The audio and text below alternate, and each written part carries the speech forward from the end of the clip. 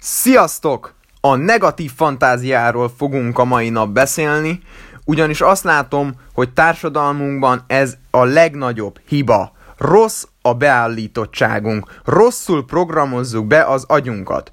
A baj csak az, hogy sokan azt se tudják, hogy megvan a lehetőségük arra, hogy beprogramozzák gondolkozásmódukat. Sajnos negatív fantáziánkat mi magunk hozzuk létre, hatalmas mennyiségű stresszt és depressziót okozva ezzel magunknak. A negatív fantázia más szóval aggódás. Az aggódás egy hosszantartó félelem, amelyet a bizonytalanság okoz.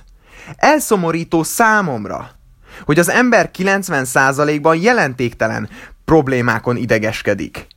30%-ban múltbéli dolgokon, melyeken már nem tud változtatni, de azért idegeskedik. 40%-ban olyas valami dolgon, ami soha nem történt meg a múltban, de esetleg elméleti síkon van esély arra, hogy megtörténjen a jövőbe, ezért idegeskedek.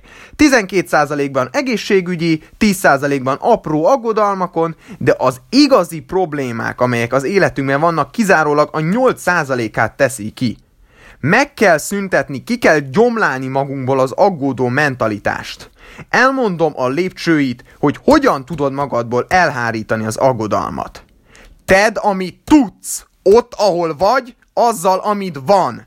Ma csak a mának élj. Csak a tényekre figyelj. Vizsgáld meg az adott helyzetet, amiben vagy. Ismerd föl a tényeket. Elmondom a módszerét, hogy hogyan tudod lerombolni a magadban lévő aggodalmat. Írásban állapítsd meg a zavaró tényezőt az életedben. Határozd meg a lehető legrosszabb végeredményt.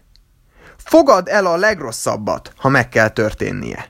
És a negyedik, mely a legfontosabb, tegyél meg mindent, hogy a legrosszabbat elkerüld. Az aggódás ellenszere a határozott cselekvés. Az aggódás mindig csak akkor lép fel, amikor túl sok időnk van rá. Ha aggódunk, negatív célokat tűzünk ki. Fantáziálunk arról, amit nem akarunk. Márpedig minél többet gondolsz egy dologra, annál nagyobb lesz. Az ember magával hordozza sikerét vagy kudarcát, amely nem a külső körülmények függvénye.